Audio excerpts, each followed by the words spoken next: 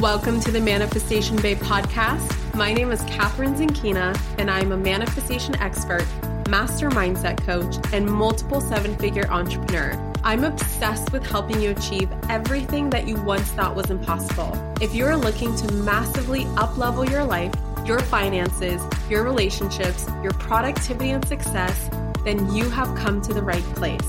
My goal in this podcast is to help you see the infinite potential within yourself to be, do, and have anything that your heart desires. Think of this podcast as your weekly dose of mindset development to help you maximize who you are and where you're going.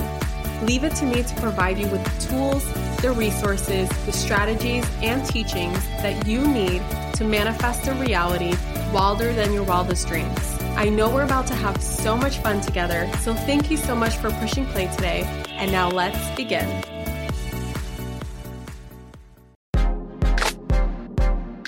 If you've been wanting to master the art of manifesting money and cultivate a lighter, more enjoyable, more feminine, and dare I say, pleasurable approach to creating more money in your life, look no further because Sovereign Money is about to relaunch in just a couple of days. In fact, it opens up on Monday, May 20th, which is literally just around the corner. And this launch, I am doing something that I've never done before for everyone who gets on the wait list.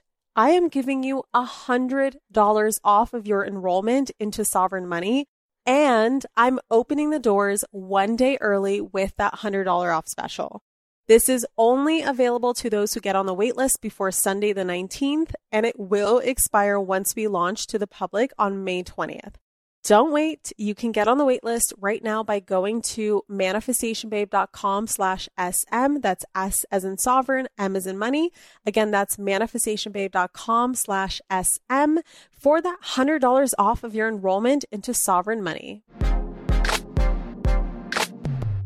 Hello, gorgeous souls, and welcome back to the Manifestation Babe podcast. I am back from Costa Rica, back from Rhythmia, here to spill the tea, literally spill the tea, on everything that happened when I drank the ayahuasca. So, you guys have been driving me crazy the last couple days. Just waiting for this podcast episode to come out. And it took me a hot second to just write out everything that happened because, you guys, there's just no way to accurately ever in words summarize, whether written or spoken, what the hell happened last week. It was crazy. So, but I'm going to do my best. And the way that I have decided to split up these episodes is to make them into a series. So initially I was going to record one episode and then it ended up being so long that I was like, man, this is going to be like a 4-hour episode, or let me just split it up and record it. Before I get into the details of explaining the madness that Mother Ayahuasca took me through and the transformation, the beautiful, beautiful transformation that was on the other side, I first wanted to share with you guys that my signature New Year boot camp called Epically Aligned 2020 is enrolling right now. So on January 6th through 10th, I am going live for 3 workshops. That's Monday, Wednesday, Friday. And don't worry, they are all recorded. You have lifetime access. So even if you cannot make it live, that's okay. You get to keep this workshop forever and use this workshop to help you release what's holding you back and standing in the way of achieving your goals for 2020. You guys, 2020 is right around the corner, and it's not just a new year, it is a new decade. A brand new decade. Can you believe that? So everything that you intend on creating, everything that you intend on releasing from 2019, releasing from this decade and bringing into the new decade is setting a precedent, not just for the new year, but actually for the next 10 years. So Epically Aligned is a boot camp. It's a process that I take you through in 3 days, 3 live workshops to release everything that's holding you back. Let go of 2019. Let go of all the years prior, giving you a completely blank slate, pretty much like ayahuasca does, to be honest. And what we're going to do together is we're going to come together and help you create a vision for 2020 that excites you, and especially a plan that helps you get there, that is in alignment with your soul and in alignment with manifestation. Soul alignment is the most important part. And so many people get stuck in just this goal setting, right? This goal setting mindset of what do I want to achieve and how do I make it happen and how do I reverse engineer it so that every day I know exactly what's on my to-do list so that I can get to XYZ destination. And oftentimes we are not checking in with how does our soul feel about that. And we also don't take advantage of the fact that it is our soul that is working in unison with the manifestation process and working in unison with the universe. And if we just get the hell out of our way and let our soul go out there and do the work and bring in all of our desires, we're going to have a much easier time creating the life that we actually want to live. Epic Way Aligned is also about feeling and looking and being your best self in a new year and the new decade. And of course, bringing in more abundance, love, and joy into your life than you ever thought before possible. I have decided that even though this bootcamp is literally worth over $1,000 because it's that juicy and has that many amazing, incredible tools to help you, I decided to price it at a no-brainer price of just $111. That's it. 3 workshops, completely live with me, lifetime access, all recorded. So don't even worry if you can't make it live, and a community to support you all year long for just $111. If you guys are interested, if you are ready in creating or ready to create the best year of your life, you can go to manifestationbabe.com/links. That is my new hub for anything that I talk about on the podcast where you're like, where's the link for that? Or how do I find that? Or Catherine talked about XYZ and I want to enroll. Make sure you go to manifestationbabe.com/links. Remember that the only way to predict 2020 is to create it. And I believe that 2020 is the year of the visionary, and it's time for you to be the visionary, leading and trailblazing through, not worrying about what happened in the past, not worrying about what others are going to think of you or even what you're going to think of yourself, but actually realizing that stress, worry, fear, anxiety, people's opinions and judgments and shame and guilt does not serve you in the new year, in the new vision.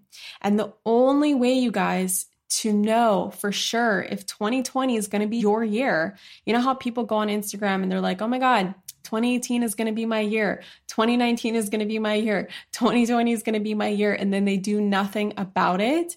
And every single year, they just think that just because the year on the calendar changes, that something miraculous is going to happen for them. That obviously doesn't happen. They end up saying that every single year until pretty much the day that they die because they don't actually do. They don't actually create. They don't actually manifest. They don't actually decide to take the necessary actions that would create and make that year be their year. And if you want to create that extraordinary life, you want to take your life from mediocre to good or good to great or great to extraordinary, you got to be able to do whatever it takes to make it happen. And Epic Way Aligned is that bootcamp where I will take you through my process. I've been hitting my goals and slaying them left and right since I started doing the Epic Way Aligned process myself. And now I want to gift it to you so that we can all live our best life. Girl, yes. Okay, manifestationbabe.com/links, and I cannot wait to see you there. All right, ayahuasca, you guys, let's get into it. So first of all, before you continue on with this episode, if you did not listen to episode number 116 of the who, what, when, where, and why of ayahuasca, this episode is going to be so out there and so esoteric and make absolutely no sense. It might kind of freak you out. So I want to make sure you get some context of what even ayahuasca is. Why did I decide to go drink it? Who drinks it? Why would you drink it? When would you drink it? Et cetera, et cetera. I invite you guys to keep a very open mind while listening to this episode. It gets very esoteric. It gets very out there. An ayahuasca journey is absurd. It's unexplainable. And, if we're going to get esoteric right now, it is something that is experienced in another dimension that we currently do not live in. We live in the third dimension, and I don't know what dimension ayahuasca happens in, but it is not this dimension. It feels like, I would say, not even like going to another planet, like sometimes I would think about like, did I go to another planet and now did I come back to Earth and am I now adjusting to Earth? No, it's like going to another planet in another dimension and then coming back to Earth and being like, whoa, what the hell happened? So this episode is going to be my best way of sharing what happened in my 4 ceremonies. So as I mentioned before, the episodes are split into 3 parts. So part 1 is what you're listening to currently. And of course, there's a prequel to this. So make sure you listen to episode 116 before you even go into part 1. So part 1, I just want to talk about my experience at Rythmia overall. I mentioned that I was not sponsored by Rythmia, as there are, there's a whole influencer program that they do. And I think it's really great because, people listen to influencers these days. And what better way to use influencer marketing than to inspire people to do the deep, deep, deep inner work that relieves them of a lifetime of trauma and just brings them peace and freedom and trust in themselves. I think it's just so brilliant. But I was not invited as part of the influencer experience, nor did I want to be a part of the influencer experience because I just wanted to go and have my own experience. I wanted a very unbiased journey at Rythmia. I didn't want to, while I was there, especially now looking back, hindsight is 2020, of course. I could see how I would have struggled being, sponsored to experience Rythmia for free in exchange for, some podcasts about them, which I'm already doing, some posts about them, which I have already done. I've pretty much done everything, but it's just on my own time.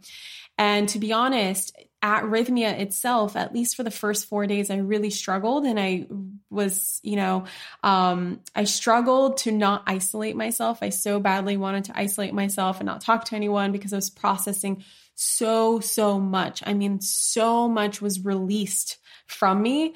And I, at some of the times just didn't know how to handle that. Like, I just didn't know how to cope with the fact that literally there were parts of myself that were killed off that weren't serving me at Rythmia. And so I also wanted to just share with you guys an unbiased view because I will share a couple things that I'm like, could have been done better.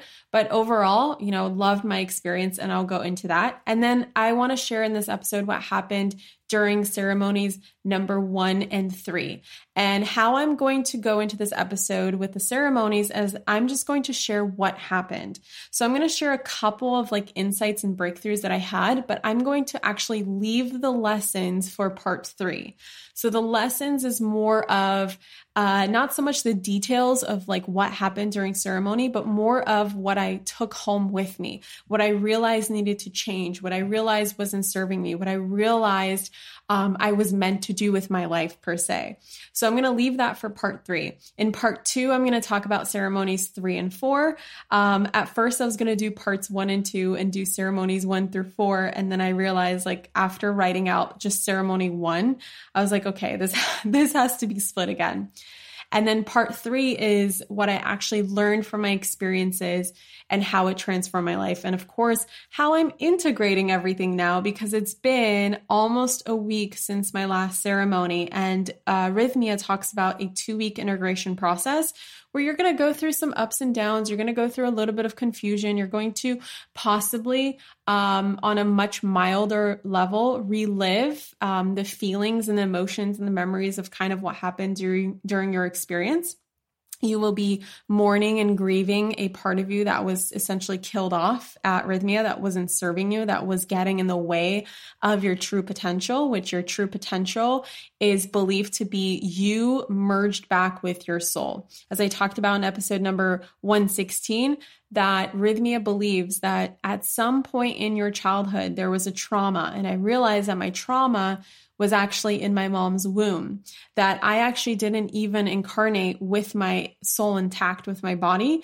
It was always split from the very beginning. And so Rhythmia believes that that split is what creates all of the distress that we have in our lives, like all of the false beliefs and all of the ego overpowering the soul, and any mental stuff that we handle or that we deal with, any psychological stuff that we deal with, any physical illnesses that we deal with, all comes from the split. And the split is very intentional. It's part of the duality of nature, and it's part of what we are meant to experience on planet Earth, because the split is what teaches us all of our lessons. If we came to Earth whole and stayed whole, well, then we wouldn't learn very much. There wouldn't really be a point. There wouldn't be something memorable to take with us, at the end of our life, where our journey was coming back with our soul and learning how to integrate with our souls and how to live a life of creation and be the best versions of ourselves. Like, we wouldn't have anything really to move forward to, or we wouldn't really have any desires, or we wouldn't have any interest in growth if it wasn't for the split. So, obviously I'm integrating that now. And so in part 3, I'm going to talk more about that integration. Okay. So my overall experience at Rhythmia, I literally could not have chosen a better place to do ayahuasca. I felt incredibly safe. I felt incredibly watched over, taken care of, well-fed, protected while at Rhythmia. Wow. It is just such a safe place. I don't know any other way to describe it. Obviously physically safe, because they had a ton of security. They had security constantly patrolling Rhythmia. They had medical staff there to basically clear you and then watch over you. There's actually a paramedic that was outside of our ceremony. We did ceremony in this essentially like place called the Maloka. I don't know if it's actually called a Maloka or that's what Rhythmia calls it, but it's pretty much like this room that has a ton of windows and doors, and they all slide open. And essentially you can open the whole room to the outside. And it's essentially like this platform where they do yoga, and it has a roof too. They do yoga, they do breath work, and then they do all the ceremonies in there. And the paramedic is always patrolling at night. And they said that he's never had to get called, except for like one time someone sprayed their ankle trying to go home while the medicine was still working. And by home, I mean like traveling to your hotel room. Like at the end of the night ends and you walk to your hotel room and then you go to bed, right? So it's just like, and they have so many facilitators and so many shamans there where you feel like whenever you need help, there is somebody to help you. And I said again that this is an unbiased review. I would say that just a couple of downsides of Rhythmia were, of course, that it's not necessarily the Ritz-Carlton. They call themselves a 5-star resort, but I wouldn't look at it as a 5-star resort in the sense that this is a 5-star resort that people would come vacation to. It's a 5-star. In fact, I would call it a 6-star when it comes to a plant medicine center, right? So in the context of a plant medicine center, this is like crazy compared to other places that I've looked at in the Amazon, compared to other places even in Costa Rica. Like if you want all the comforts of home and all the comforts of, the Western kind of luxurious vacation, amenities, then Rhythmia is definitely for you. And another thing that Rhythmia did right, besides obviously the amenities and the hotel itself, is that they really, really, really made sure that you constantly felt supported. And I appreciate this because, guys, I needed support so much. It was ridiculous. Like me being the independent spirit that I am, who is so prideful of never needing help and always understanding things and being like the best student, right? Like I was a really good student in school. I was the one asking a bazillion effing questions and constantly asking the shamans to help me. Like anytime I would see a shaman out, even outside of plant medicine ceremony, I would constantly tell them like, hey, I'm having a hard time. Can you help me? And I really, for the first time in my life, practiced just receiving help, which was so new to me. And Rhythmia is so great for that because everyone who needs help gets help. And the plant integration classes that we had every single day after ceremony made all of the difference. It brought so much peace of mind and clarity to me, especially when I was confused for about half of my ceremonies. And just even knowing that there is absolutely nothing really that you could see or experience that someone at Rhythmia who works at Rhythmia has not seen or worked with or experienced, and that they know and have a basic idea of what's going on, especially since the facilitators have done like hundreds of plant medicine ceremonies and they just know that everything is good, everything goes okay. There is nothing that can hurt you except for what you think will hurt you, meaning that you can only self-judge yourself. You can only punish yourself. You can only feel guilt or shame or darkness within yourself. There's nothing outside of yourself that is harming you, right? There's nothing outside of yourself to figure out except for just the fact that this plant medicine is a journey inside of your soul, inside of your mind, inside of you to figure out what is no longer serving you and how can you be the best version of yourself. Another thing that I loved about Rhythmia is that it is a retreat center, which means that they incorporate yoga, they incorporate breath work, they have organic, delicious freaking meals, and it doesn't matter what you are. Like you could be vegan, vegetarian, and even if you eat animal protein, they have something for you, and it's all fresh, it's all organic. They had workshops every single week. They have a guest speaker, and sometimes it's, someone really, really famous. Sometimes it's someone lesser known, but all super duper valuable people who come and teach a workshop that relates to something around consciousness or spirituality, becoming the best version of yourself, manifestation, plant medicine, the science of psychedelics, etc., etc. They also had colonics, which is so great because ayahuasca is such a purgative, cleansing, healing modality, and to have colonics added into that is just so magical because first of all, I love colonics. And second of all, when you are cleaning out so much of your internal body on a physical, mental, emotional level and a spiritual level as well, colonics just helps you like get even more of those toxins out. And you come out of Rhythmia feeling like a freaking bajillion bucks, I swear. And then they also have massages, and they include about 2 colonics and 1 massage. And what I ended up doing is I wanted another massage, but because we stayed at a neighboring hotel after our Rhythmia journey, I just booked another hotel. I booked another massage at that hotel. And then what I ended up doing is doing 3 colonics at Rhythmia.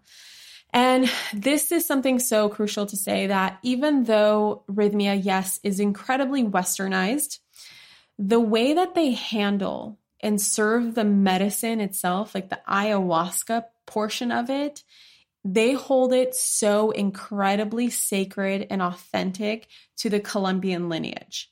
And the shamans aren't just serving the ayahuasca, they are truly healing people with it. And they take their jobs, they take their missions incredibly serious. There are so many rituals and ceremonies and so many prayers and so many things that they do to make sure that the medicine is going to be served in the most authentic and most sacred way possible. They infuse so many intentions and prayers and songs and dances. They sing the Icaros, which are essentially like this spiritual kind of singing or music, however you want to call it, that also assists with the healing. It's believed to guide the spirit of ayahuasca to help people when the Icaros, I hope I'm pronouncing it correctly, are sung. And Rhythmia would sometimes, I believe one of the nights, the first night, the Icaros was in a recorded version. So it was like on through a speaker. And then they brought in live musicians, which was so beautiful and so crazy. And I swear it was like the most angelic singing that I've ever heard in my entire life. And the main shaman that oversees Rhythmia, comes from a Colombian lineage. And it is, I believe the grandfather passed. I believe one of the shamans said that the main grandfather from this lineage in Colombia in the Amazon basin passed, but his grandson regularly comes to Rhythmia and he oversees the shamans that are working there. And these shamans are essentially students of this man named Teta Juanito. There's actually a documentary that I found 2 days before I attended Rhythmia called The Medicine. And you have to rent it or buy it. I believe it's like $5 to rent or $10 to buy. And I will definitely link it in this podcast episode as well. It's on Vimeo. It's such a good documentary, and it actually shows you a lot of the lineage and the ceremony and stuff that they use at Rhythmia. And it's just so beautiful, you guys. My respect for shamanism, my respect for indigenous cultures, my respect for this medicine just grew watching them, not even, let alone experiencing it. Okay. But just watching how seriously they revere this medicine and how sacred it is to them is just so inspiring and so beautiful. And you can just tell that they are there to do their work with love and with healing. And that is their ultimate intention. And even though I have watched hours and hours and hours, because I'm a research freak, of videos, interviews, documentaries, and read many articles, personal experiences, read lots of books on ayahuasca, there is absolutely nothing that can prepare you for this experience. Though Rhythmia does the best job of prepping you to the best of their ability and making sure that you know exactly what's going on before and after ceremony. So at Rhythmia, everything is intentional. And it was such a beautiful reminder to bring this practice home with me, where I know, like, your reality is essentially a manifestation of your intentions. It's the intentions that you consciously create. And, that's how manifestation works. So of course I have like this idea of how everything is intentional, but I wasn't really bringing much intention into other places in my life, like in meditation, when I shower, when I cook, when I eat, when I talk to people, before I sit down to record a podcast episode. There's just so many beautiful practices that I learned to bring home with me just based off of seeing how Rhythmia operates. The entire journey is so much about intention.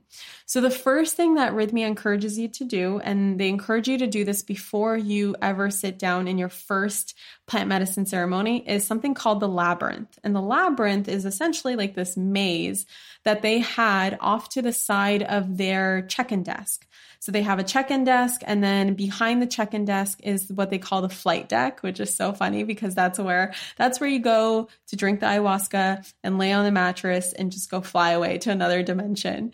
So the labyrinth is a place where you first get clear on 6 things that you want to let go of. And then you get clear on 6 awarenesses or 6 things that you want to bring into your life. And they say to be very conscious and very careful with what you choose, because whatever you do in the labyrinth is going to manifest. So of course I sat down before ceremony, I believe on Sunday night, and ceremonies were from Monday through Thursday. So Sunday night, I sat down and got really clear on what I wanted to let go of and what I wanted to manifest into my Rhythmia journey. So I journaled out, I wrote out this journal prompt, and then I went right into 6 things. And what you do is you go to this labyrinth, you pick up a rock off to the side of the labyrinth, and you walk in and you essentially walk through this maze. And every time you turn a corner on the maze, you want to think of one thing that you want to let go of, and you do it 6 times. You drop the rock, sending a signal to the universe that you are letting go completely letting go of these 6 things. And then when you walk out of the labyrinth, on the other side or through the same way, I don't remember exactly, I forgot, you intentionally think about what you want to bring into your life. And it's just a beautiful practice. It helps you get super clear, and then you can bring those intentions with you to the plant medicine ceremony. Now, Rhythmia has intentions that they give you that they highly recommend, that Jerry, the owner of Rhythmia himself, channeled through doing many, many plant ceremonies, that these 3 intentions are going to help heal anybody who comes through Rhythmia.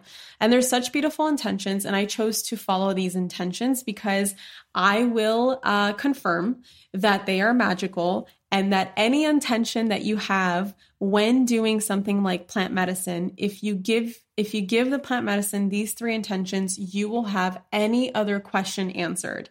It's like anything you come to the table with just becomes eradicated simply because you followed these 3 steps. And the 3 steps or 3 intentions is, show me who I've become. And what show me who I've become means is, show me not how I see myself or how others see myself, but show me the truth of who I've actually become and where am I holding myself back. And this is probably the hardest part of my journey. And I will confirm that night 1, I was definitely shown who I've become, and it was hell on earth. It was the most brutal, honest truth that I've ever had to face in my entire life, but it was the truth that set me free. And as Tony Robbins says, the truth will first piss you off, but then it'll set you free. So that's the intention of that one. Show me who I've become. The second intention is, merge me back with my soul at all costs. And that just means, of course, there's a split that happens when you have some traumatic event that occurs in your childhood. Your soul stays within your energetic field, like your body and your soul are next to each other, very close to each other, but the soul is not necessarily inside the body. It is not an embodied feeling, right? There's no feeling of wholeness. And if you think about all the things that you do in your life to fill a void. Okay. For many of us, it could be addictions at all different levels. It could even be something as simple as being addicted to just numbing out on YouTube, right? Or addicted to toxic relationships, or an addiction to self-harm, or an addiction to alcohol, or whatever it is. If you think about it, every addiction stems from a void, and voids just come from the lack of wholeness that we feel. And when your soul is embodied inside of your body, you feel whole again. There's no more need to fill a void. So it's important to fill this void, not with things outside of yourself, but with your own soul, right? Finding the inner peace and happiness of your own soul back in your body. And of course, you want to intend at all costs, because you want this to happen at all costs. So it doesn't matter whether your ego likes it or not, your soul is fucking coming back inside. And I definitely had that experience. And then the third intention is to heal my heart. And by heal my heart, it just means that it means how it sounds, right? Heal my heart, make my heart whole again. Whatever is preventing me from really showing up in life with true love and unconditional love for self and others, whatever is standing in the way, please heal that and heal my heart. And then the whole point of this process, you guys, is surrender. And if you like control, and if you have a hard time surrendering, you ain't got no option but to surrender when it comes to ayahuasca. So it's believed that the spirit of Mother Ayahuasca, so that's a spirit behind the plant, and I talk about this in episode 116. If you're lost, you're like, what spirit are you talking about? You're just drinking a plant. There is a spirit that works, and I have met her, and there truly is a feminine, a divine feminine spirit that lives behind the plant of ayahuasca called Mother Ayahuasca. And she's essentially doing the work and showing you what you need to know. But you are the one who's doing the work, and this is the hardest work ever, of surrendering and showing up for the work and not fighting her. Because if it's you versus ayahuasca, you are never going to win. It is something that is so much bigger and so much more powerful, and not in like that negative way. that you might think of like more powerful than you. I mean it in the most loving, positive way. Like the universe is more powerful than you, right? Like you are a co-creator of the universe, but when you surrender to the universe, you find that the universe is so much smarter than you. And it knows how to get your desires to you so much faster than you could ever predict. And so the hard work really with ayahuasca is once you drink it, it's all about surrendering, and it's all about showing up for the work and not running or hiding and not escaping from the work. And even if you try to escape, like at some point you get so beat down physically, mentally, and emotionally that you just surrender anyway. And once you surrender is when the journey becomes fun in a way, or easier in a way, or more blissful in a way, and not so crazy like my very first ceremony. Rythmia talks about the big four, and I just took a couple of notes down for you guys just to share with you some context of what I use to really help me get through my ceremonies. Rythmia says, in their basically introduction to plant medicine class, like before you even go to ceremony, they talk about, things to expect and 4 different types of journeys that you might have. And they say that whatever is coming your way, whatever is coming is actually going.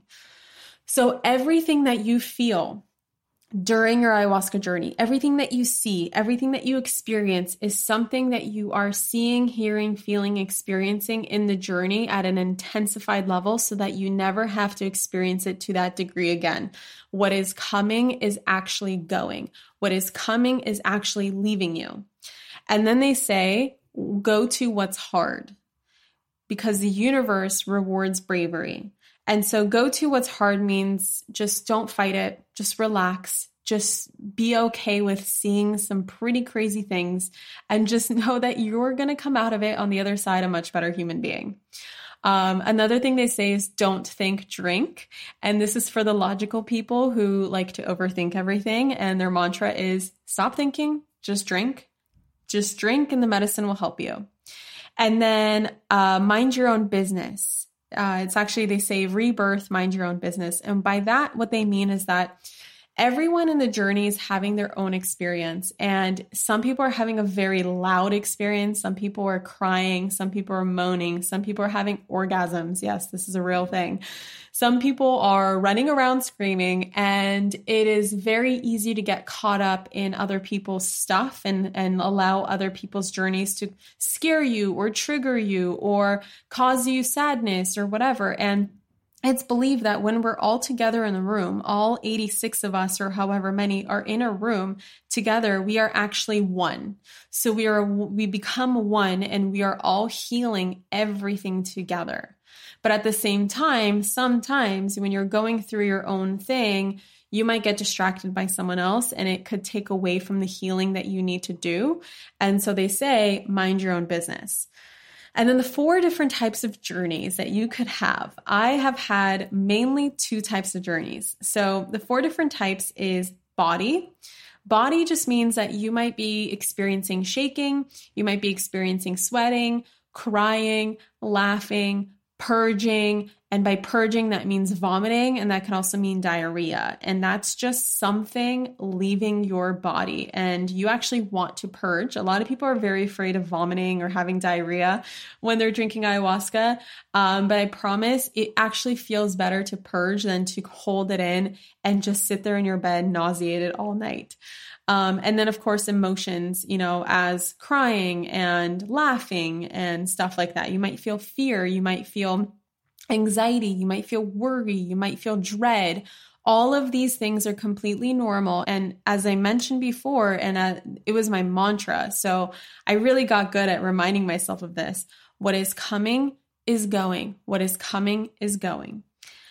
The next type of journey you could have is a pinta. And a pinta is essentially like having visions or seeing things. And, some people really hallucinate with ayahuasca, and some people don't have visions. And I was made aware during my journey that I have a very open third eye. And ayahuasca herself actually told me that she is a very overwhelming medicine for me because of how open my third eye is.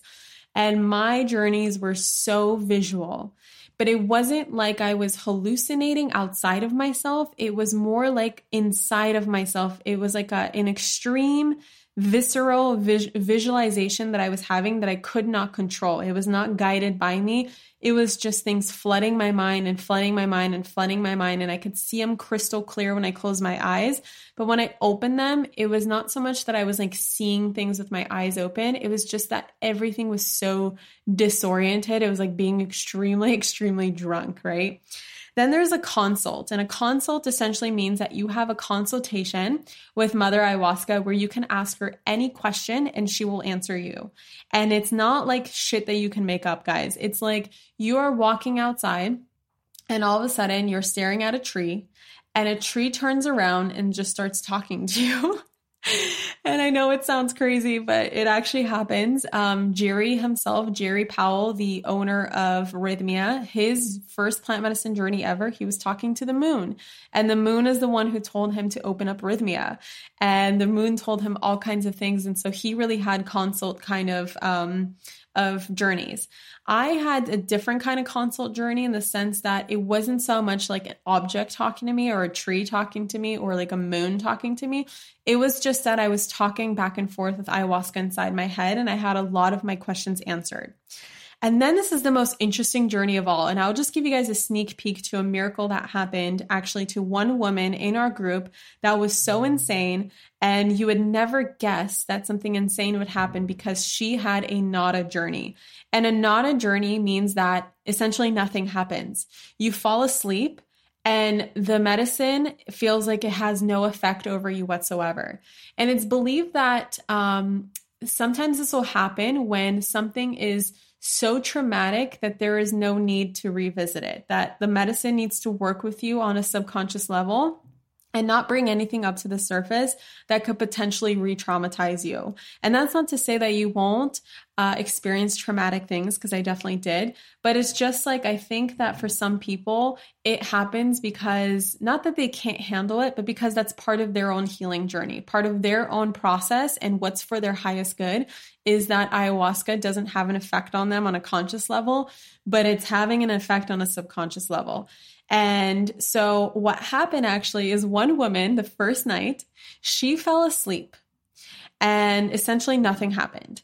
And when she woke up, her husband woke her up in the morning, or it wasn't in the morning, it was like in the middle of the night because their ceremonies would end at about 2 in the morning, 1 to 2 in the morning. She was deaf in her ear for 32 years, okay, in her right ear. So she could only hear from her left ear and she couldn't hear from her right ear. And her husband would always have to stand on her left side to be able to talk to her. And there, of course, there's just all kinds of problems, right, with being deaf in one ear. And what ended up happening is that they're walking home to their hotel room and her husband is standing on her right side and having a conversation with her. And she's just like listening to him. Like he can tell that she's listening to him. And she woke up, first of all, very disoriented. And it makes sense because ears represent the equilibrium balance inside of your body. So that's where your balance is, your equilibrium is. And so she was feeling a little disoriented. And all of a sudden she goes, man, these crickets are so loud. And that's when she realized that she could hear for the first time in 32 years with her right ear. And her journey with ayahuasca, even though it was a nada journey, meaning nothing happened, on a subconscious level, a shit ton of things happened because after that one ceremony, guys, this is giving me goosebumps like crazy. Her hearing was restored. It was healed. How crazy is that? Like we were all cheering the next day. It was everything. The next day, and I'm about to get into my ceremony, so you'll see why. The next day, I really needed to hear that because it just gave me all the faith I needed for this process. And the plants themselves, ayahuasca, whenever you drink it, you're supposed to speak your intention into it. And ayahuasca will always honor your intention no matter what. So no matter what, if you have an intention, you're going to get it by the end of the journey. But it's not always going to make sense in the beginning because the plants are going to heal you by their priority, not yours. So if it needs to go elsewhere first before it gets to what you think you need help with, that's going to happen.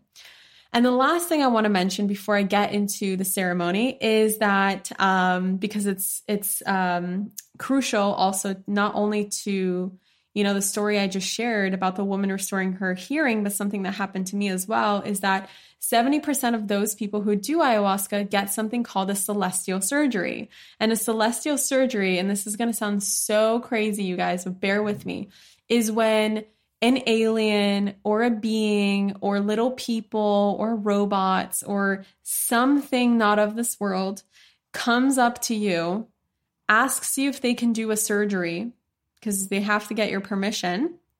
And actually, I don't even know if they have to get your permission because I don't remember giving permission, but I remember receiving the healing and receiving the celestial surgery and being okay with it. I think it's more like on an energetic level. It's like, yes, I'm okay with it. Basically, they come and operate on you. And it's on a celestial spiritual level where whatever they do is they're literally healing you also on a quantum physical level.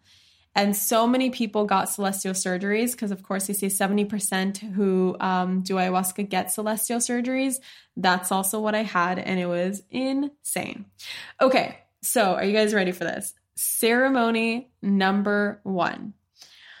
The whole day on Monday, I felt very good. I felt very excited. I was calm. I remember, we were all lining up outside of the Maloka, which again is the place where the ceremony takes place. And Rythmia is like very, very, very, very, they're very protective and they're very systematized, and they make sure that everybody in the room is supposed to be there and that no stranger randomly walked into the Rythmia campus and made their way inside of the plant medicine ceremony.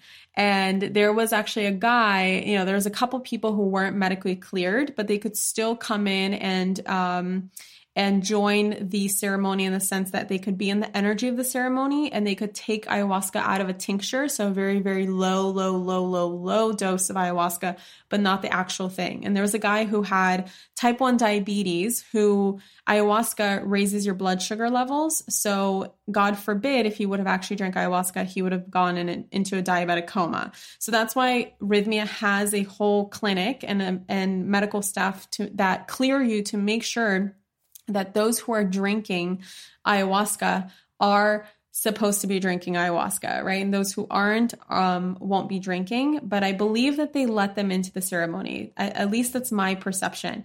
And they have like this whole system where you have to fob yourself in. You have like a fob on your key. You have to check in, and they give you these like tokens that you have to give as well. And I think the tokens represent more of an energy exchange. Like, here's my token. Thank you for the ayahuasca. I'm not sure, but there's like a whole system. So it takes some time to get into the Maloka. After we got in the Maloka, about 30 minutes went by and they announced the rapé. And what the rapé is, and this sounds also crazy, you guys, is rapé is like this mixture of herbal medicines grounded up. So it's in grounded up form. And it's grounded up tobacco mostly, as well as some other herbs. And what they do is they literally blow it up your nose. And it's not like you're inhaling it because they ask you to hold your nose. They blow it up your nose and then you breathe out. So any of the actual particles you're breathing out. But the feeling that it gives you is like it burns. It feels like it's burning your insides. It's crazy. But I really loved it because what rapé is supposed to do is it grounds you. It actually clears you out. It clears your channels. It opens up your crown chakra, opens up your third eye, opens up your other chakras and prepares you for ayahuasca. And it works very well with ayahuasca. So I got the rapé and I absolutely loved it because it grounded me and calmed me down completely. It helped me just gather my thoughts because my palms started to sweat as soon as I laid on my mattress, and I whipped out my journal. I journaled a little bit and I just had this feeling, like I couldn't shake this feeling that my entire life led up to this very moment. And it was such a beautiful feeling and I couldn't describe it. And I felt so much at peace. And it was because I took the rapé, I let it settle, and I just allowed myself to get grounded. And then it was time for first drink. And this is like the most uncertain moment of your life because you literally don't know what you're signing up for, but you're just standing in this line and the shamans, and again, they're praying over it. They're, before they actually serve the medicine, what they're doing is they are singing the Icaros, they're summoning the spirits, they're praying, they're chanting, they make like this whole celebration out of the fact that the medicine is about to be served. And then every time someone goes up to drink the medicine is served in this shot glass, and the shamans are praying over every single person, praying over every single shot glass of ayahuasca that they're serving. And then your job is to say your intention into the ayahuasca. So I said in my ayahuasca, thank you for showing me who I've become. I took the shot glass and then it was down, right? I was like, all right, there's no going back now. It's down. So I sat on my mattress and I waited. About 45 minutes in, I got, like, honest to God, thought I was going to have a nada because I felt so sleepy and so tired and so relaxed. And I was just like, oh man, good. You know, like a part of me was like, good, because I wasn't ready for whatever was going to happen. Maybe this will be my nada. Maybe I'll fall asleep, do some subconscious work. It's going to be an easy night, right? Oh no. About 5 minutes after that thought crossed over me, it hit me, and it hit me hard. And the only description I have for what ayahuasca feels like in its peak state is that you feel extremely drunk and extremely high at the exact same time. And if you've never been drunk or high, then I can't help you. I don't know how else to describe you. But if you've ever smoked marijuana or drank a ton of alcohol, like just imagine doing both of them on both extremes, right? Being really high and really drunk at the same time and just combining them. And it's just so, at the same time, that's not even the best description because it's just so unexplainable. And it's like unlike anything I've ever felt before. And your brain feels like this fizzing, like your brain feels like it's kind of melting at the same time. It's just so weird. And I started to get visions immediately. Whether I kept my eyes open or closed, I started to see these geometrical shapes. I started to see codes. I started to see patterns. I was like in the Matrix, right? I started to see numbers. It was like someone played the movie The Matrix inside my head, except it wasn't playing inside my head. That was just like I was starting to see the veil come off between the physical and the spiritual world. And Mother Ayahuasca didn't talk to me for the majority of this night. In fact, this whole night was just a process of showing me things. And boy, did she show me things. As I said before, the way that I experienced the visions were like extreme visualization. I would see them inside my own head, but not so much like a hallucination. Things outside my mind looked interesting, but it didn't produce like visceral actual images like a movie being played out. But when I closed my eyes, it was like a freaking party. So before the visuals really started to go, I actually started to feel the presence of hands all over me. And it somehow intuitively, because there is no more veil, right? Between you, your ego, and your intuition. It's just so also blended, and you really, really walk into the spiritual world where things are just starting to happen on a quantum level, and they happen really fast. You can't explain them. You just you have like this claircognizance of just knowing what's happening, to a degree, right? Not to say that there weren't some confusing things that happened, which I'll get into. So all of a sudden I felt the presence of all these hands all working on my body. And I just knew that these were my spirit guides. And I just somehow knew that these were my spirit guides, and I could kind of see them. I wouldn't see them, but I would see them. But I definitely saw their hands, like actually seeing hands working on me and feeling my hands. And I remember I started this dialogue with them where I'd be like, what are you working on? Like, what are you doing? And it was like, they were so lighthearted with me. They were like, oh, don't worry. We're just, we're working on your liver. And I literally felt, you guys, my liver being massaged. Like someone was operating on me, opened me up, grabbed my liver and started massaging me. And they're like, oh, don't worry. Your liver is filled with toxins and we're just massaging this out for you. And I remember thinking, oh, that makes sense. I had breast implant illness. I have my breast implants removed. I have a lot of toxins in my liver, I'm sure. Like, thank you so much for cleaning it. It was so bizarre, you guys. It was like a lighthearted conversation between us. Then it started happening, in my guts. Like, what are you doing with my guts? What are you doing with my stomach? What are you doing with my womb? What are you doing with my butt? Like just all of this, back and forth. And the response was always the same. Oh, don't worry. We're just, we're making a little tweak here. We're making a little tweak there. I'm like, okay, cool. Then I remember very distinctly something being done to my brain. And I was like, okay, what are you doing to my brain? And I see an alien, guys, a robotic alien working a robot who is then working on my brain. So let me describe that again. A robotic alien working a robot, like those robots that surgeons can work in surgery, like brain surgery, for instance, they're like very precise. They work them because they're less likely to commit an error than a human hand. Well, yeah, that robotic alien was working a robot who was working on my brain. And I just remember distinctly being told, oh, no worries. We're just rewiring your brain and filling in some gaps for you. And I remember saying thank you to this alien, being like, oh, thank you so much. And it was all so humorous and so lighthearted. And I just like let it happen. And guys, like, even though like consciously you're just like, this is really weird, at the same time, you don't have a conscious mind anymore. So you just kind of let it happen. And then after this lightheartedness ended, this is where it became viscerally visual and really intense for me. So I started to see a snake, and ayahuasca shows up for a lot of people, especially when you're drinking it in or near the Amazon or from the Amazon. Mother ayahuasca shows up in like a jungle, usually like jungle animals, different jungle animals. And for me, it was always a snake. And so I started to see the snake going down a spiral in my brain, opening up all of the most traumatic moments I've ever experienced. And again, what is shown on ayahuasca is so that it can be healed, right? So a lot of people do experience their traumatic moments, but it's for the purpose of healing. And ayahuasca has been known and actually proven to help people who have PTSD because it allows people to go back to their traumatic moments and see them from a completely different perspective so that they can heal them so that they no longer affect them in their day-to-day life. And we don't even realize how much we hold on to, you guys. There's so much that we hold on to.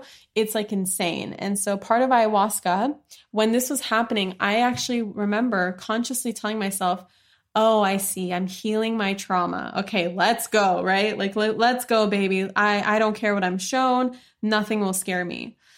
And so I just remember going down the spiral. And I remember a door opening. It's like sliding door will open and I'll see myself being molested as a kid, which I always assumed was like a thing. But for the first time ever, the memory came back to me.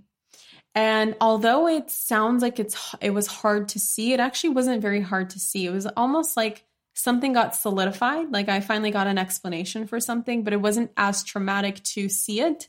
Because I just knew that I was being healed, and it was more, it didn't feel so in my body. It felt like I was just observing it, if that makes sense. So I was being an observer to the trauma. Then I would go down, and I would see myself being yelled at as a kid, and I just kept going down the spiral, and then another door open, and it's like my dad is abusing my mom, and like over and over and over again, just a couple things.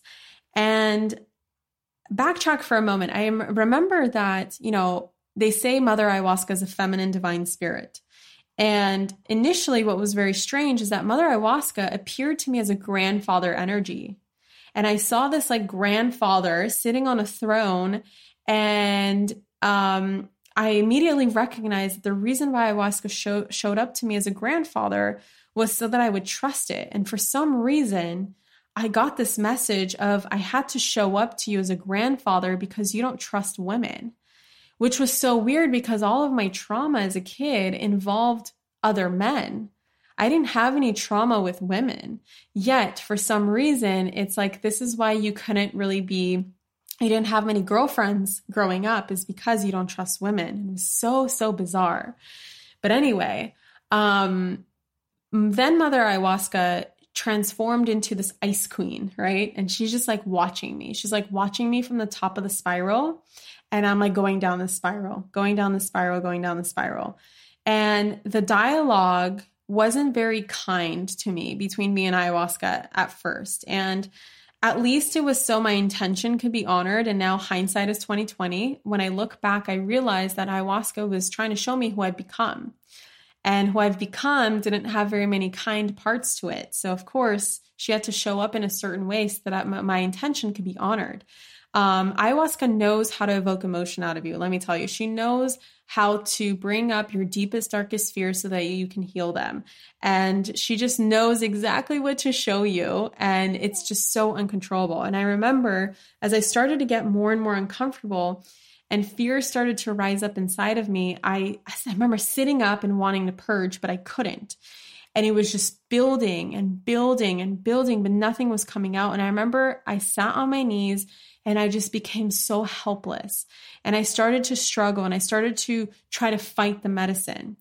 And it was in this moment that I sat on my knees again, a little bit higher, like trying to shift, maybe if I can shift my body, this will stop. And I felt a shaman come up to me and he started blowing on my neck. And for some reason I knew it was a shaman and it was a male shaman. Started to blow on my neck from behind me to move the energy, because that's the job of the shamans. They're constantly walking around looking for people to help, looking for people who have stagnant energy that they can't seem to work through. So they just will blow or will chant or will fan them off or will spray them with something or bless them or whatever it is to just get the spirits moving, get the energy out of the maloka. Whatever energy is no longer serving you, get it out of the maloka. And I remember feeling so relieved by this shaman blowing on my neck until I opened my eyes and I looked behind me and there was nobody behind me, guys. I was trying to thank the shaman. There was nobody behind me. And I felt the blowing on my neck in 3D. It felt like it was happening in real life. And when I looked behind me, I remembered and I saw that there is only a wall behind me. What? So, looking back now, ayahuasca works on the quantum level. So oftentimes the shamans also work on the quantum level. So it's very common that a shaman could be working with you from a distance. So they just because they're also drinking the medicine, they just know who to go to, what people need, and they can work on you, whether they're physically standing next to you or not. So if you're having a hard time, there's always help, whether it's physically or on a quantum level. And I remember being okay, this is so weird, but whatever. I calmed down for a bit. And then I felt a presence stand over me and forcefully push my head down. And it was just I remember someone grabbing my head and just pushing me down and just pushing me down. And all of a sudden my head was just on my mattress and it couldn't be pushed down anymore, but it kept getting pushed down and kept getting pushed down. And I felt like my head just being smushed into the mattress. And this is when things got really confusing and dark for me. So in hindsight, I believe I went to hell. It definitely felt like hell, or at least my version of hell. All of a sudden, I started seeing thousands of eyes looking back at me. Eyeballs, guys, single eyes, thousands of them just looking at me from trees, looking at me from the darkness, looking at me from rooms, from doors, doorknobs were eyeballs everywhere. And then I started to see demons. And then I started to see a ball of really dense energy, just really dark ball of energy. And it's so dense. And I just knew that it was my dad. So weird. I could just tell my dad is inside of this dense ball of energy. And then this very dark voice told me, "Oh, Catherine, you think you're so good and you think you're so cool and so amazing, but you are made from evil. And this is evil." And I remember just constantly saying, "You're made from evil. You're evil. Evil is your dad. You're made from evil. This is evil and evil is your dad." And then I started seeing all of my friends and family laughing at me. Like I just remember Brennan and, my team members and my parents and some of you guys like coming into my world and just laughing at me and saying that I'm worthless, I don't mean anything, and that my life is meaningless. And then it got even crazier, guys. It sounds crazy, but it got crazier. I lost complete sense of myself completely. I was not in my body. I had no body. I had no idea who I was. It was the most bizarre feeling ever, but it sucked. It was like purgatory. And I remember thinking that it was going to last forever. And whenever I would try to fish up images of people who I knew in my life, like Brennan, I'd hear a voice go, "Who is that? Who's Brennan? Who's Catherine? What's an INTJ?" I remember literally being like, "What's an INTJ? Who are you? What are you? What are you doing?" And I would think of like my mom. Who's mom? I would think of like my dad, my stepdad. Who's dad? Who is that? Who are you? Who's Catherine? And I just, guys, like it was in this moment where I was actually having the thought of, what the fuck did I do? What did I drink? Why am I here? Why did I put myself here? And this voice kept laughing at me, making fun of me. And after about what felt like an eternity of this, like an eternity of purgatory, I finally came back into my body and got somewhat of a sense of myself. And then I heard the shamans announce the second cup of ayahuasca to drink. So every night they announce 2 cups. And then the last night, it's kind of like a free for all. You drink as much as you need. You drink as much as you want. You drink as much as your heart tells you to drink. And I remember getting up immediately, and everyone who got up started to laugh in unison at how fast we got up to get the second cup. It was like a military operation. It was like, all right, we're going to announce the second cup. Everyone just flew out of their mattresses, because you guys, like the mattresses are spread all throughout the Maloka, and everyone just like got up, shot up to go take the second cup. We literally took the mantra, don't think, drink, seriously. So I remember standing in line and feeling like I got some comic relief, right? I needed that comic relief so badly. And for just a moment, I was sober. And then as I'm standing in line again, I just kind of felt myself going back in. And as I drank my second cup, again, I thanked the ayahuasca. Thank you for showing me who I've become. And as I laid on my mattress, I felt this impending doom approach me. And it was in this moment that I again was like, oh, fuck. Okay. All right. I already felt so raw. Like you just feel so raw. Like you have no defense mechanisms. You have no other option but just to go through the process. And the first thing that came to me after the second cup was my mom. And I thought of my mom, but for some reason I couldn't picture her face. Instead, all of a sudden, and I will spare you the details of what actually has happened because this is a real life thing that actually happened to my mom. I lived out my mom's trauma, you guys. I went into a memory of hers. I went into her body and I lived it out on a very physical, visceral, emotional, spiritual level at least 20 times over and over and over and over again. And every time the memory would finish, it would like shake. It's like the box would shake and I would do it again. The box would shake and I would do it again. The box would shake and I would do it again. And it was, guys, it was the most violent and traumatic imagery, emotion, and feelings I have ever felt in my entire freaking life. It was horrendous.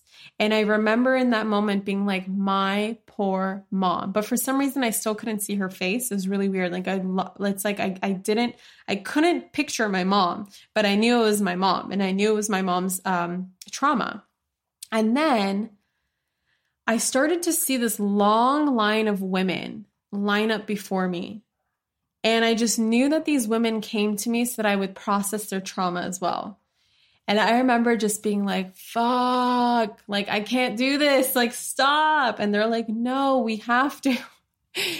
And so I started to feel the feelings of hundreds of women in my lineage and in my generation. And this is when ayahuasca started to talk to me somewhat at this point, started to kind of narrate what's going on. And that's from this point on, when I mean that ayahuasca was talking to me, you know, a lot of people have asked me, like, how do you know she's talking to you? Or what do you hear? Like, do you hear a voice?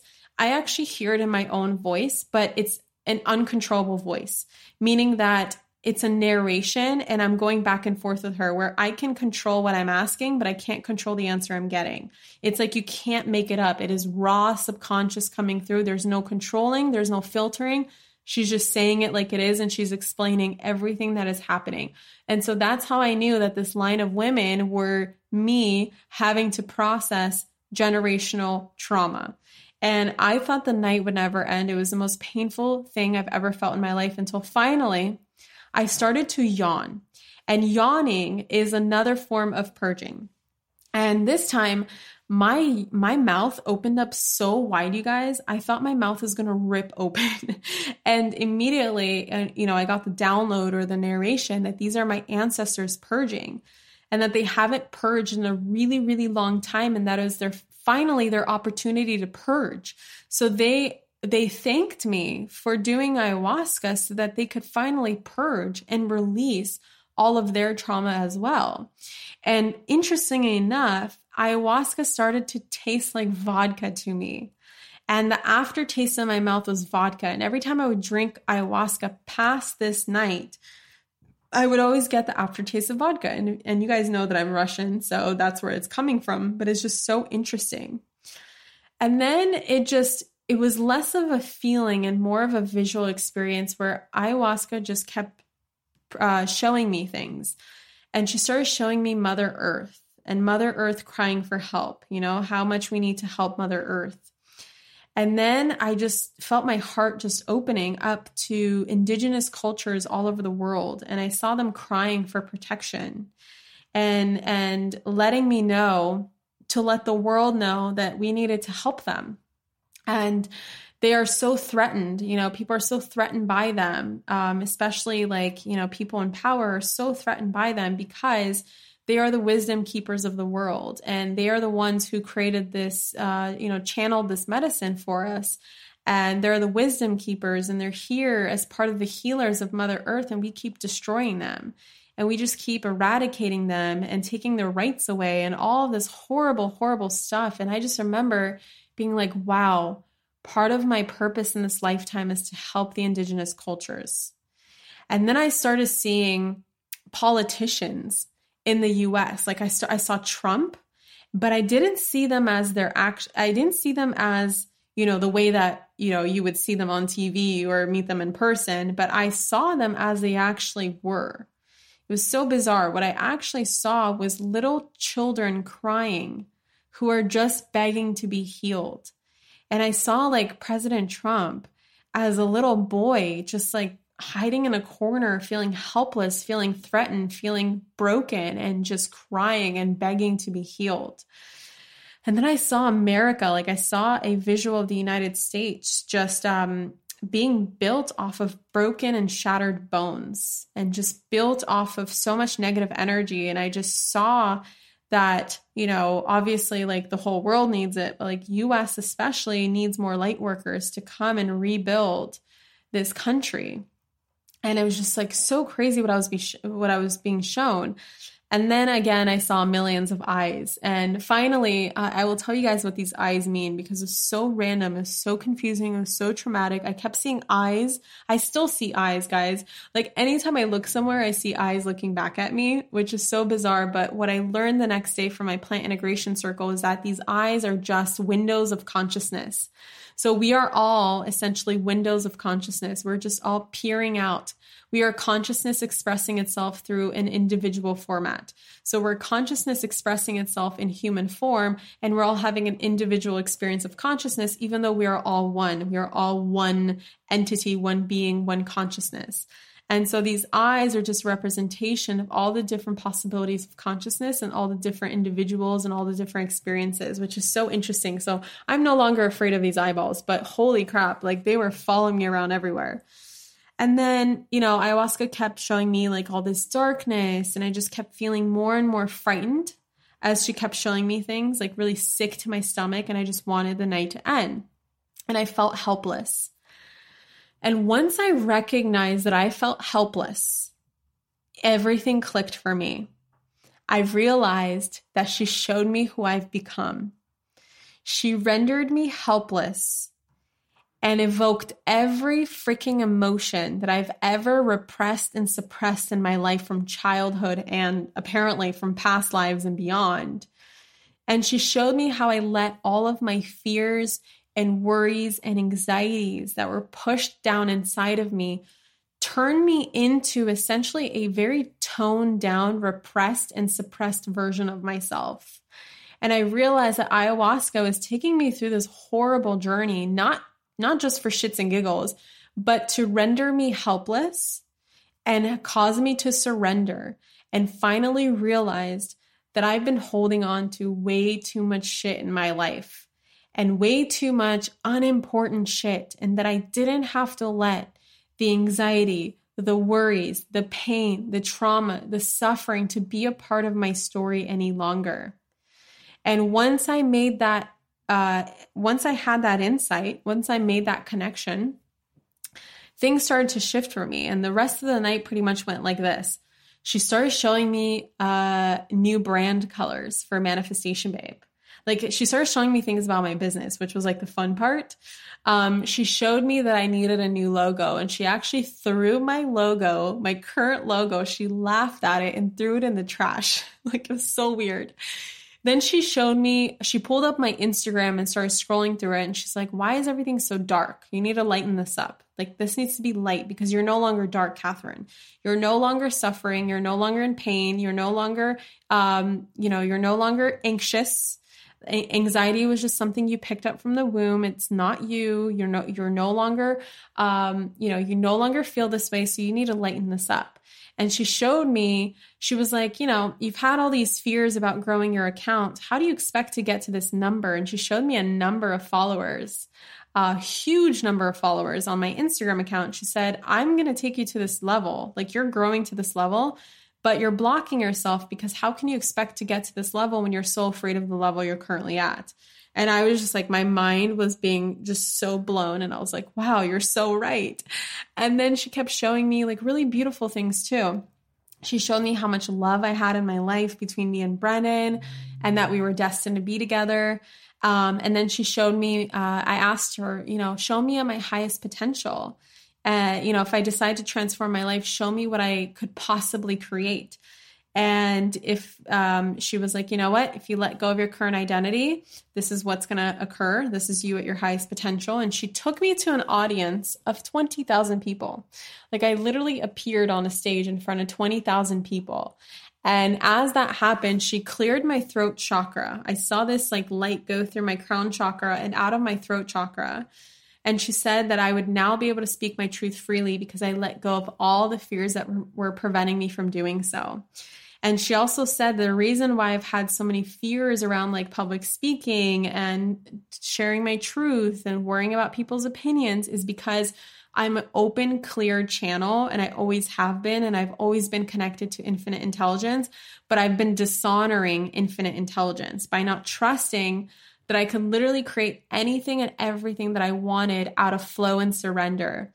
And this was so shocking to hear because, so many of you guys could look at me and be like, oh, Catherine's so good at manifesting and she's so tuned in and tapped in. And I get these messages all the time, but I was not believing it myself. I was still being so analytical and logical about the way that I was doing things, very masculine approach still. And so she was like showing me like, no. You are a clear channel for divine intelligence, and it's time for you to trust it. And that was the last message I got that night. And then it was done. And when it's done, it's so bizarre. The shamans, they, after, 5, 6, 7 hours, they start to slowly light some candles, bring some light in. They turn on the lights. They turn on some very light music. They play a gentle tone to kind of bring us back into our bodies. Then we do an integration circle. We just like share our experiences. And I was the only one, you guys, who had this kind of experience. Everyone had blissful, amazing experiences because they called it the introduction to ayahuasca night. So it's apparently very gentle. It's a very gentle brew. It's a very gentle experience. That's how it's supposed to be.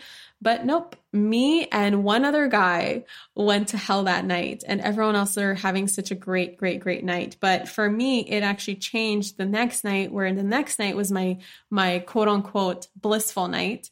And for everyone else, they had a really hard night. So you can't predict this stuff, and like what everyone else is experiencing doesn't necessarily mean that you're going to experience the same thing, because it's so individual. But it was really nice to kind of come together and talk about what happened and just see like, yo, I made it back. I'm back in the room. I'm in my body. Life is good. It's time to go to bed. So I remember walking to bed, and you just like, you walk normally, like you don't really feel it. You feel a little tired. You feel a little exhausted. You're ready for bed. You go, you can shower. They recommend taking a cold shower, but I couldn't bring myself to. I was just very cold at night. So I just got into bed. I fell asleep. But then the next morning, I woke up feeling like dread, like extreme dread. And I really didn't want to go to ceremony. And I remember telling my best friend, Stephanie, who's my roommate, like, I have no idea how the hell I'm going to make it through this week. My brain felt really scrambled. I cried for most of the day. I sobbed in my colonic appointment that day, like for 40 minutes while I have water going up my butt and out of my butt. I was sobbing. I felt like I was just so confused, and I felt like I was just, left wide open, with no closure. I felt like I had no closure. And plant integration class, as I told you guys, Rhythmia does plant integration classes. And that really helped me, because the facilitator was talking about how it's not necessary to have closure, and it's not necessary for you to make sense of everything that happened, and just trust that, especially the first time you ever do ayahuasca, she's learning about you. This is you. Not only is she introducing herself to you, but you are also introducing yourself to her. And essentially what she's doing is she's searching through you like a file cabinet. And when he said that, that made sense, because I felt like a lot of what I was shown was like going through a file cabinet, right? And she's like searching, figuring out how to help you, and, pulling out files, tossing them, reviewing them, putting them back in if they're important, taking them out if they're not important. Just like, it's like a very, like very fast paced, like crazy, just let's rummage through the files. Let's take this out. And she's just like essentially unzipping your code to learn more about you and how to help you. Because remember, this is ancient medicine. It's not a recreational drug, and I cannot imagine ever how you could ever take this for fun, because this is not fun. This is work, you guys. This is like the deepest inner work I have ever done in my entire life. And it's basically, people have said before to me that, Catherine, it's like 10 years of therapy in one night. Yes, it is definitely 10 years of therapy in one night. And another thing the facilitator said is that every journey is completely different. And a scary journey one night could turn into a beautiful and calm one the next night, and that there is no good and bad. And that's the whole lesson behind ayahuasca, is to learn that there is no good or bad. And the moment you stop labeling what is happening, it all becomes beautiful, because ayahuasca is just helping you, healing you, and teaching you. So that was night one. Now, going into ceremony number 2 was a completely different experience, but I had to drag my ass to ceremony, as you guys can imagine. I was so scared that I would take the ayahuasca and that I would lay on my mattress and we would pick up right where we left off from the night before. And I had to keep reminding myself, no. Every journey is different, right? So I went to get the rapé this night, and I chose a beautiful soul named Lindsay to administer it. The night before, I went to a male shaman. The next night, I went to his wife, and I didn't know that they were married at this point, but she was his beautiful wife, and she just I felt so good in her energy. And I felt like the night before, I really healed my thing around women, other women. And it was so beautiful, because from this moment on, I really connected with all the women shamans, and I kept coming up to them and kept consoling with them and and just like asking for their help and asking for them to pray over me and bless me and all this stuff. And I just felt so safe in their presence. And Lindsay really put me at ease. And the Repay this time, instead of just grounding me, it created an instant emotional purge. I started to sob. I started to cry uncontrollably. And I started to feel nauseous as if I took ayahuasca, not Repay. And I went to the bathroom and I had a physical purge. This is my first purge ever. I didn't purge at all the day before, and I felt like I was holding on to it the whole day. And so I just purged. And the thing about your purge, literally vomit in a bucket, is that you want to ask the vomit what it is. And I know it sounds so weird, but the vomit is usually something that you released from your body, from your emotional body, physical body, spiritual body, mental body. It could be thoughts. It could be unworthiness. It could be fears. It could be anxiety. And I immediately got the message that I purged fear. So I was like, okay. So I went back and I started to meditate on my mattress. And then they called for the ayahuasca, the first cup. I drank the first cup. And then I went to the bathroom to pee so that I didn't have to all night, because they don't let you drink water. You can't drink water from the moment you drink the ayahuasca until the morning or when the ceremony is over.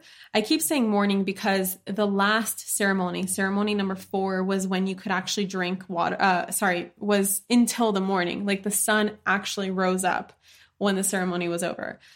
So anyway, I went to go pee, and when I went to the bathroom, I, for some reason, was called to look inside my bucket again that I purged into, and I was the only one that purged in there. So I looked inside, and my puke was in the shape of a heart.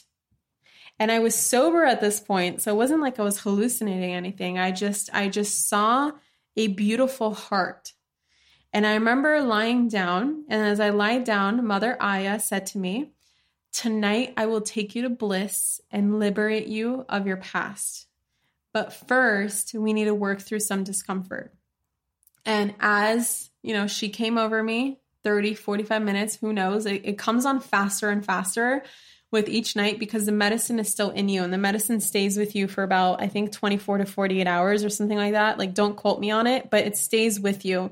And spiritually, it stays with you like on an energetic level for the rest of your life. So it helps you heal. It's constantly providing you with guidance, not to the extreme of actually drinking it, but it stays with you on this energetic level, and things will continue to connect from your ceremonies like years later down the line. Like one of the shamans said that he's still connecting things from a ceremony he did a year ago, which is really, really cool to hear. So, I started to feel it within like 30 minutes. And as it started coming over me, I started to feel progressively more and more uncomfortable and nauseated. And ayahuasca showed up to me as a snake again. So again, it started to feel like I was having the same experience as the day before. And I was like terrified of it, but I was just letting it happen. I was like, all right, I already drank it. I'm here. I'm showing up. I'm choosing to surrender, blah, blah, blah. And I heard this flute being played. And, ayahuasca kept telling me that she's summoning my ego to come out and purge itself, who is also apparently a snake inside my body.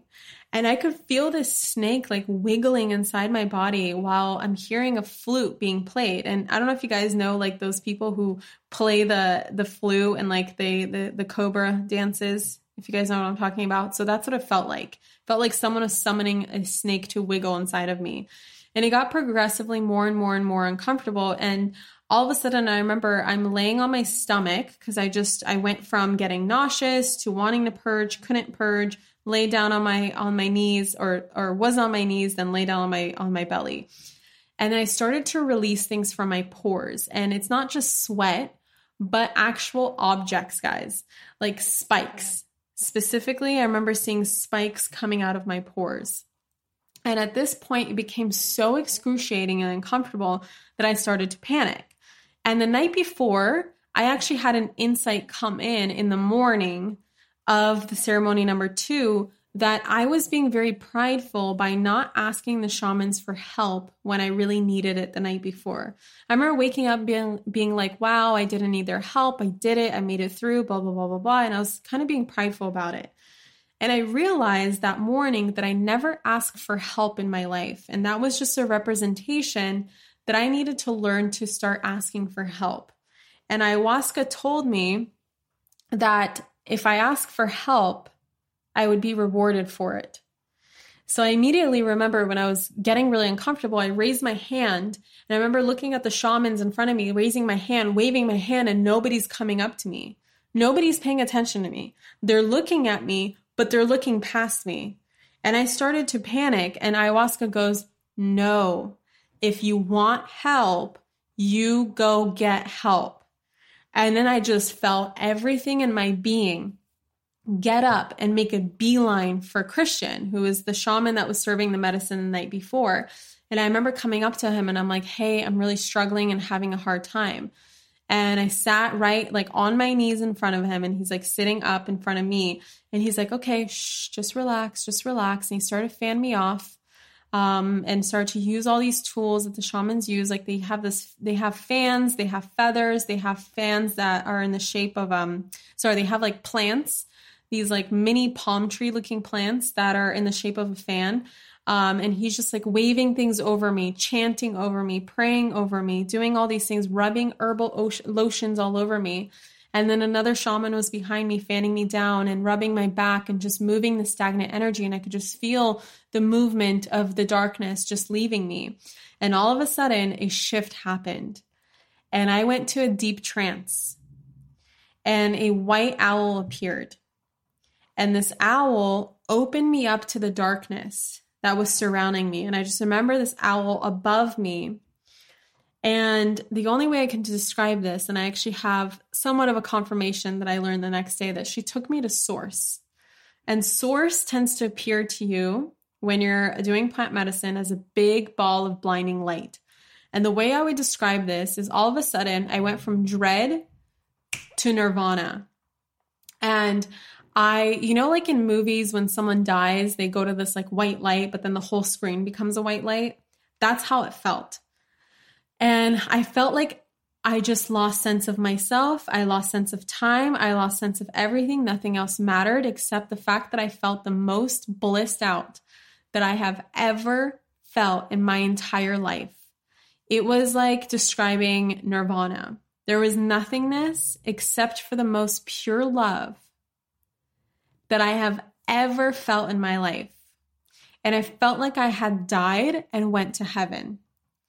And I sat there for what felt like, I don't know, if I were to estimate, 30 minutes maybe, but it was probably 5, to be honest, because I don't think they would have kept me there for 30 minutes, but it felt like an eternity. And all of a sudden the shaman asked if I wanted to go back to my mattress. And I reluctantly agreed, and I was like, okay. And I marched back to my mattress only to have this dread come back over me again. And ayahuasca started to communicate with me back and forth from this point on. And she's like, hey, let me back in. Let me back in. Why are you resisting me? And I was like, okay. And she's like, see, you can trust me. I healed your jaw. And I was like, what? And I opened my mouth, and guys, I've had a jaw issue for the last maybe 3 years where every time I open my mouth, it clicks. And for the first time ever, I opened my mouth and there was no clicking. And I could open my mouth wide, and she's like, see, congrats on fully surrendering for the first time in your life. And then she said, congrats on merging with your soul. Now enjoy having your soul in your body. Keep letting me back in and you will feel bliss. And I just remember like feeling for the first time that my soul had merged with my body and that I was having a date with my soul. And I remember I started dancing and like belly dancing and like grinding my mattress and just feeling what it's like to have my soul back in my body. And ayahuasca kept saying like, this bliss is yours. And I remember through the whole night, every time I would get triggered by something or someone, and then relax. And then I would just relax back into it and go back into my state of bliss. And ayahuasca said to me, see, Catherine, you get so distracted from your happiness. You have bliss available to you every single day, but you allow life to get in your way. Nothing else is real. Nothing else matters. Surrender to the bliss that you have available to you. And it was just so beautiful. It was like we played this game. She allowed me to practice what it was like to have inner peace of mind without letting the daily life distract me. When people would cough or sneeze or cry or laugh or run around or walk around, or anyone would talk, which not many people are talking, to be honest. Everyone's having their own journey. But like if the shaman is like talking to someone or telling them to calm down, I kept getting triggered. And then I would play this game where I would just practice relaxing, and feeling peace for the first time in my life. And I remember in the middle of ceremony, in the middle of this game, this woman gets up and it sounds like someone's talking over an intercom.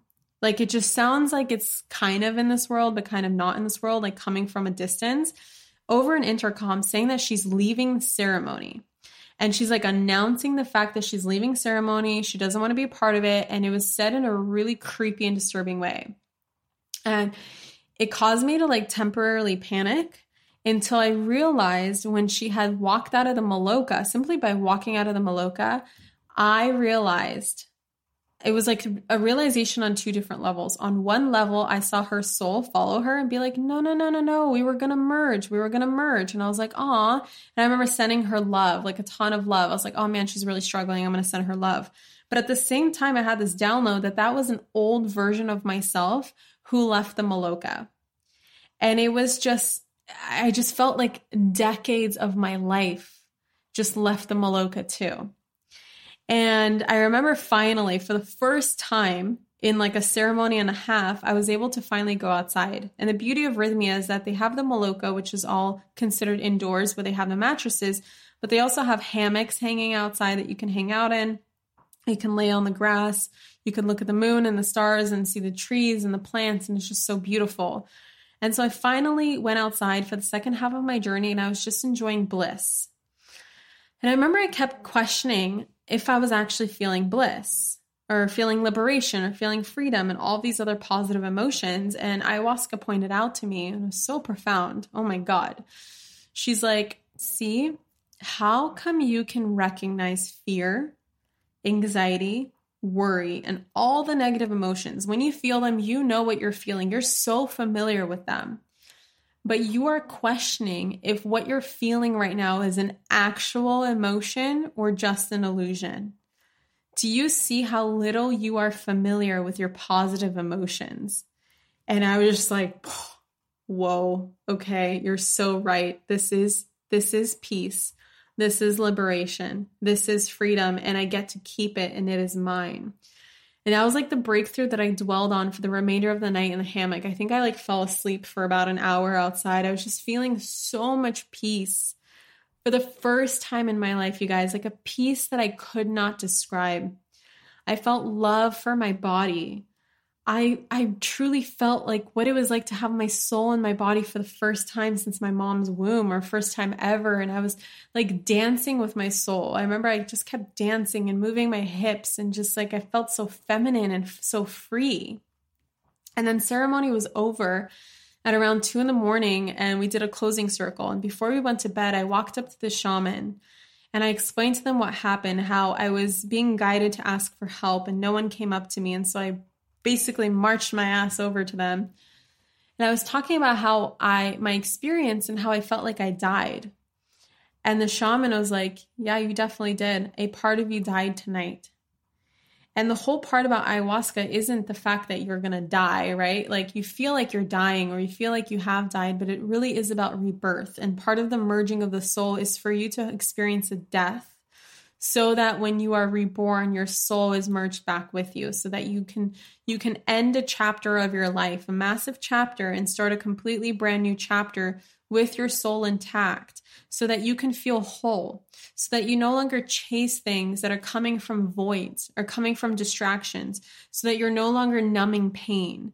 And a lot of my my ceremonies, which will be in the next episode, 3 and 4, had a lot to do with figuring out how I've been repressing and how I've been suppressing and how I've been escaping truly feeling my emotions, and how society teaches us that our emotions mean weakness, and how society really represses and suppresses the feminine divine energy, and how that's what's creating this imbalance in the world, And all of our troubles and pain and suffering is coming from the fact that we're not recognizing that masculine energy and feminine energy are just as powerful as one another. They're just opposite in nature, and they are needed for us to basically save the world, save the planet. Like a lot of this healing that we have to do as light workers is through embodying more of that feminine energy and respecting the divine feminine and feeling whole again, so that we are no longer pursuing things for selfish reasons, but we're realizing that what we are pursuing has to be for the highest good of all involved. And so that was really such a beautiful, beautiful, profound experience. I was so relieved to have night 2. And then I went to bed. And the next day, surprisingly, was very, very hard for me because I felt like I felt such high highs. And then, what I felt in ceremony was like, I mean, how do you compare to the high of going to source, right? Going straight to source, being source, and then coming back. And so anything in comparison just felt so low for me. And there was lots of processing and lots of crying. And I remember I didn't want to be around people. And I felt like I was learning to be myself all over again. And I was just like really giving myself an opportunity to heal. And then it all changed. Every single just sadness and frustration that I felt changed in ceremony number 3 and number 4, which I will be saving for the next episode. Yee! Gotta give you guys something to wait for. So as you can tell, this is why I obviously recorded ceremony 1 and 2 separately from 3 or 4, because we're already an hour and 45 minutes into this episode. So I hope you guys enjoy this episode. I cannot wait to continue and share with you what happened in ceremony number 3 and 4. And then, of course, what happened after the ceremonies, after Rhythmia, how I'm integrating, what I really learned. I'm curious to hear from you guys. Send me a DM, tag me on Instagram, leave me a comment. Let me know what you thought of this episode. And I'm just so curious to connect with you guys because that's my experience. If you guys have not signed up for Epically Aligned yet, go to manifestationbabe.com/links. This is the Manifestation Babe New Year's Eve party where you will literally create and manifest the best year of your life yet. And I will share with you all the tools and processes so that you can step into the new decade as if you took ayahuasca, but without taking ayahuasca, because I'm going to show you how to release everything that is no longer serving you, giving you a completely blank, clear slate, helping you heal your past so that you can step into a new future, feeling light, feeling free, feeling liberated, and feeling at peace.